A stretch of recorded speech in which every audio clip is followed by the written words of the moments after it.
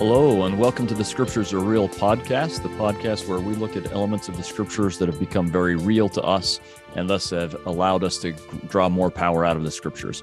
I'm your host, Kerry Muhlstein, and this is one of those little shortcasts where I don't have a guest. I just want to talk about a couple of things myself. And today we're going to talk about a story in the Scriptures that we've referred to actually a number of times. We referred to this story in my interview with Camille Frank Olson, and I believe both of our interviews with about Joseph, one with Stephen Smoot and one with Joe Spencer. They've not both been released at this point. I think only one has been, but the other will come next week. But we keep referencing this odd little chapter 38, that's smack dab in the middle of the Joseph story. So chapter 37 is where the Joseph story starts. And then you get this interruption with the story of Judah, and then you're back to the Joseph story. And I would say, in a way, it serves as a foil. It is highlighting the difference between Judah, who will sleep with a harlot in this story, and Joseph, who runs away from his woman who is trying to sleep with him in the following chapter. And so there's a real kind of literary device here called a foil, where you're contrasting the two characters to learn something of them. But I think it's more than that. It's also, as we've mentioned in some of the other episodes, this is a time where I think we start to see a growth in Judah. He's not painted particularly well in this picture, but I think there's growth that we see. And it's also important to investigate this story because both David and the Savior will come from the union that is discussed in this story. So let's jump into it and see if we can bring into it a number of elements that for me, when I learned this about the ancient world, it just made it come alive for me. And I said, that's what's going on here. So we have Judah at the beginning of chapter 38. Judah marries a Canaanite. Her name is Shua, and she gives him three sons, and Onan and Shelah. And those are his three sons by this Canaanite woman. We don't know about other sons. This is what we know. So Judah then helps his firstborn son marry a woman named Tamar. And Tamar, in many ways, is the heroine of this story, and she's certainly an ancestress of both David and Christ. And so let's look at what happens with Tamar. She marries Judah's firstborn son, but is wicked. We can see in verse 7, is wicked, and he is slain by the Lord. We don't get any more information about it. Could be just that he dies young, and people assume it's because he's wicked and the Lord slew him, or I don't know. But in any case, he dies. Now, this brings up a really important element in ancient Near Eastern civilizations, that if we understand this, it will just make this story make more sense to us. And it will seem weird to us. The story seems weird to us. And when I first discuss this, it will seem weird to you, but I think eventually you'll say, that makes sense. What we're going to encounter here, and this isn't the only time we'll encounter this in the Old Testament, but it's an important time, and I believe it's the first time, we're encountering a law called the Levirate law of marriage. It comes from the Akkadian word levir, which means brother-in-law, or basically brother-in-law. So what the deal is that when someone is married, when a woman is married, she leaves her family and becomes part of her husband's family. And at this point, it is her husband's family's duty to take care of her, to care for her. Of course, that falls primarily to her husband, but it's to the whole family.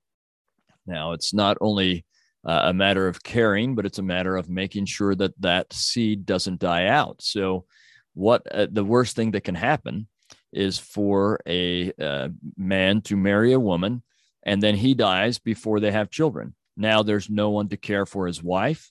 Typically, when you get older and you can't care for yourself, it's the job of your children to care for you. But if there are no children, who's going to care for his wife? And moreover, he doesn't have any descendants, and so his line dies out. So in a law that seems very weird to us, but really was a law born out of charity, out of wanting to make sure people were taken care of, the Levirate law of marriage means that the husband's family has the responsibility of taking care of his widow and providing her with a child that will then take care of her, and through whose seed the line can go on. So it is the job of typically the brother-in-law the next oldest brother to take care of this woman. And one of the ways will be it's a kind of a marriage.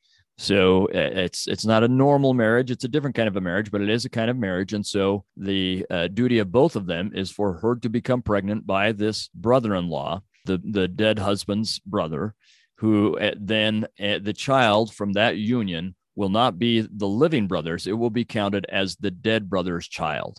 And thus his inheritance goes to that child. His name goes through that child and so on, even though he is dead and the child is not actually his, it has become his. And that allows both for that line to go on and for this widow to have a child who will take care of her as she grows older. So this is also part of what the birthright responsibility is that now you have the resources to take care of this woman until she has a child that can take care of her and so on. But this is really just the family taking care of someone who is going to need to be taken care of. And so once has died, we get in verse 8, Judah, who is helping. He's in charge of this family still. He's still alive. Often these things are happening after the father has died and the oldest son is kind of running things. In this case, the oldest son has died, but the father is still around. So he comes into play in this as well. He has a responsibility to take care of his daughter-in-law and to make sure that his son's line doesn't die out.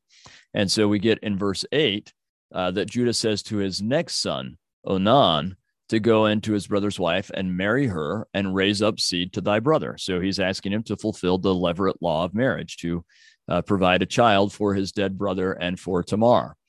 But Onan is not so happy about this because he sees that his inheritance will get divided. Right now, he gets the birthright inheritance. He gets all of his stuff and his brother's stuff. But as soon as his brother has a child, then his brother's inheritance will go to that child, and he loses some of that inheritance. And so what he does is he goes in to Tamar and basically fulfills the pleasurable elements of this union, but doesn't go through with the very final portion where you would have a child, the thing that would give you responsibility. Instead, it says he spills his seed on the ground so that she won't become pregnant. And so as a result, the Lord slays him as well. Again, I'm assuming that's what happened, although it could be he just dies right after this and they say that's why. I don't know. But in any case, he dies. So Judah says to his Tamar, his daughter-in-law, why don't you go to your father's house? Now, he's supposed to take care of her, but I think he's looking and saying, okay, this woman is not good for my sons. Everyone who hangs out with her dies. But he says, you go to your father's house until my next son is grown enough to fulfill these levirate responsibilities. And that's what she does. She goes back to her father's house. This is highly unusual. It's going to be embarrassing, shameful. It's not fulfilling their responsibility, all sorts of bad things about this.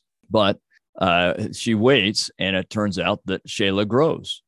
And in process of time, we learn in verse 12, Judah's wife dies, and he's going around, and he's at Timnath, and while he's there, Tamar hears that he is going to Timnath to shear his sheep. So he's got lots of sheep there, and he's going to be busy. So she stops dressing like a widow. See, she's dressing, and who knows how long this is, but it seems like it's quite a while. So she's dressing like a widow because she's trying to show people she's not available. She's tied to Judah's family. So she's not available. She technically is married to either Judah or his surviving son. Even though that marriage has not been consummated, she's technically married to them. So she's dressing as a widow so that no one will try and woo her or bother her or anything along those lines. But when she sees, and it does say that she sees that Shelah, this youngest son, has grown and that Judah hasn't sent him to fulfill these levirate responsibilities, she gets the idea Judah's not going to do what he's supposed to do. No one's going to take care of me. No one's going to provide me with a child, or my son with a child. And so she decides to take matters into her own hands, and she stops dressing like a widow. She covers herself with a veil, and in some ways so that it looks like she's a harlot. I don't know that it's completely clear, but at least somewhat she can be taken as a harlot. And Judah sees her, and his wife is dead, and I guess he's feeling lonely and frustrated and whatever else. And so he decides he would like to sleep with this harlot. And so he says, I'd like to come in unto you. And she says, what will your payment be? And he says, I'll send you a kid. And she says, okay, well, you can say you'll send me a kid, but I want some kind of pledge so that I know you will send me the kid, because you're not giving me anything right now. And so he gives her collateral, basically. And his collateral is a signet. It's probably this little thing that you roll in clay to have your seal on it. And some bracelets that seem to be uniquely his, and his staff. And he says, when you keep these, and when I send back the kid, or the baby goat or lamb, then you can give these back to me. But this is my collateral. So that's what he does. And he does sleep with her, and she does get pregnant when he sleeps with her. And then she arises, and she leaves, and Judah sends his friend to make the payment, but his friend can't find her anywhere. And then we get Judah saying, this isn't going to look good for me, but what else can I do? And then he is told that Tamar is pregnant, and he's very indignant. And he says, she's playing the harlot, right? Because technically she's still married to his family. How could she get pregnant? He knows he hasn't sent Shelah, so she's been playing the harlot, and he's very upset about this. So he's going to burn her. But we get verse 25. When she was brought forth, she sent to her father-in-law, saying, by the man whose these are. So she's showing those little, the collateral he's given her, right? By the man whose these are, am I with child? And she said, discern, I pray thee, whose are these, the signet and the bracelets and the staff? And Judah acknowledged them. So Judah, you can imagine Judah like, oh, okay, I've been played here. I've been caught. And then he says, she hath been more righteous than I, because that I gave her not Shelah my son. And he knew her again no more. So you see what has happened. Tamar actually has not been immoral at all. Tamar has ensured that a marriage that was supposed to happen, it did happen. So she's married to the family, as it were, and she's supposed to get pregnant by one of the men in that family. And so she made that happen. Now, I think this is a case where two people engaging in the same act have different things going on with them. Judah technically was not being immoral either. This was something that either he or Shelah were supposed to do, but he didn't know that. So in his heart, he was intending to be immoral. So I would guess he is immoral. While in her heart, she is not intending to be immoral. She's intending to be moral, and she is within the law. So she's not immoral. So I think Tamar is moral here, and Judah is not. So that, I think it's a little way to highlight how the intents of our hearts matter here. And again, this levirate law produces a child that will be the ancestor of David and the ancestor of Christ. And I don't think it's a coincidence that Christ is born of a levirate line. In fact, we'll see it happens again with Ruth. So he's born twice from a 2 times levirate line, because this law is designed to preserve life, to preserve posterity, to take care of those who can't take care of themselves. And that is a fantastic description of Christ, who takes care of us and does for us what we can't do for ourselves, and takes care of us in a way we can't take care of ourselves, and thus preserves our life and the opportunity for us to have eternal increase and family for forever. That's what the Savior did. And I think that's symbolized in this story. And so as I learned about the levirate law of marriage, that made this story become very real to me. I could understand better what was going on with Judah, with his sons, with Tamar, why they're doing what they're doing. I can feel the charity that's supposed to be behind this law, the lack of charity that's happening in Judah, and the lack of his morality, but also I can feel and see his recognizing, I see she helped me do what I was supposed to do. And I wonder if this isn't the beginning of Judah's kind of reform. I think probably he's already had some elements of reform in that he's seen Joseph suffering and so on, but as they sold him. And it may be that Judah wasn't so bad as we thought. Remember, the other option was to kill him. And so this may have just been Judah's way of trying to avoid that, though he certainly makes a buck off of it. But so I don't know. It's hard to know exactly what Judah is thinking and when, but I do think we see at least an element or a part of his reform that we'll see more fully later on in this story. And I think we see this levirate law and how it can help us appreciate and understand Christ and our obligations. Obviously, we don't practice the levirate law of marriage today, and even the thought of it gives people heebie-jeebies or whatever else. That's why this story seems so odd to us. But I think we do better if we see things from their cultural point of view. And this is one of our 7 C's, right? The culture, if we can look at things from their cultural point of view and see that this was an act of charity, then maybe there's another C in there. But this was an act of charity, a way of taking care of people. And it then causes me to stop and think, okay, we're not going to do the levirate law, but still, there are widows to be taken care of. There are widowers to be taken care of. There are families that are in need, and what is my role in that? So this has become very real to me and powerful to me, and it helps me understand the whole Joseph story better, and the Judah story, and the story of David and of Christ better. And I hope it does the same for you.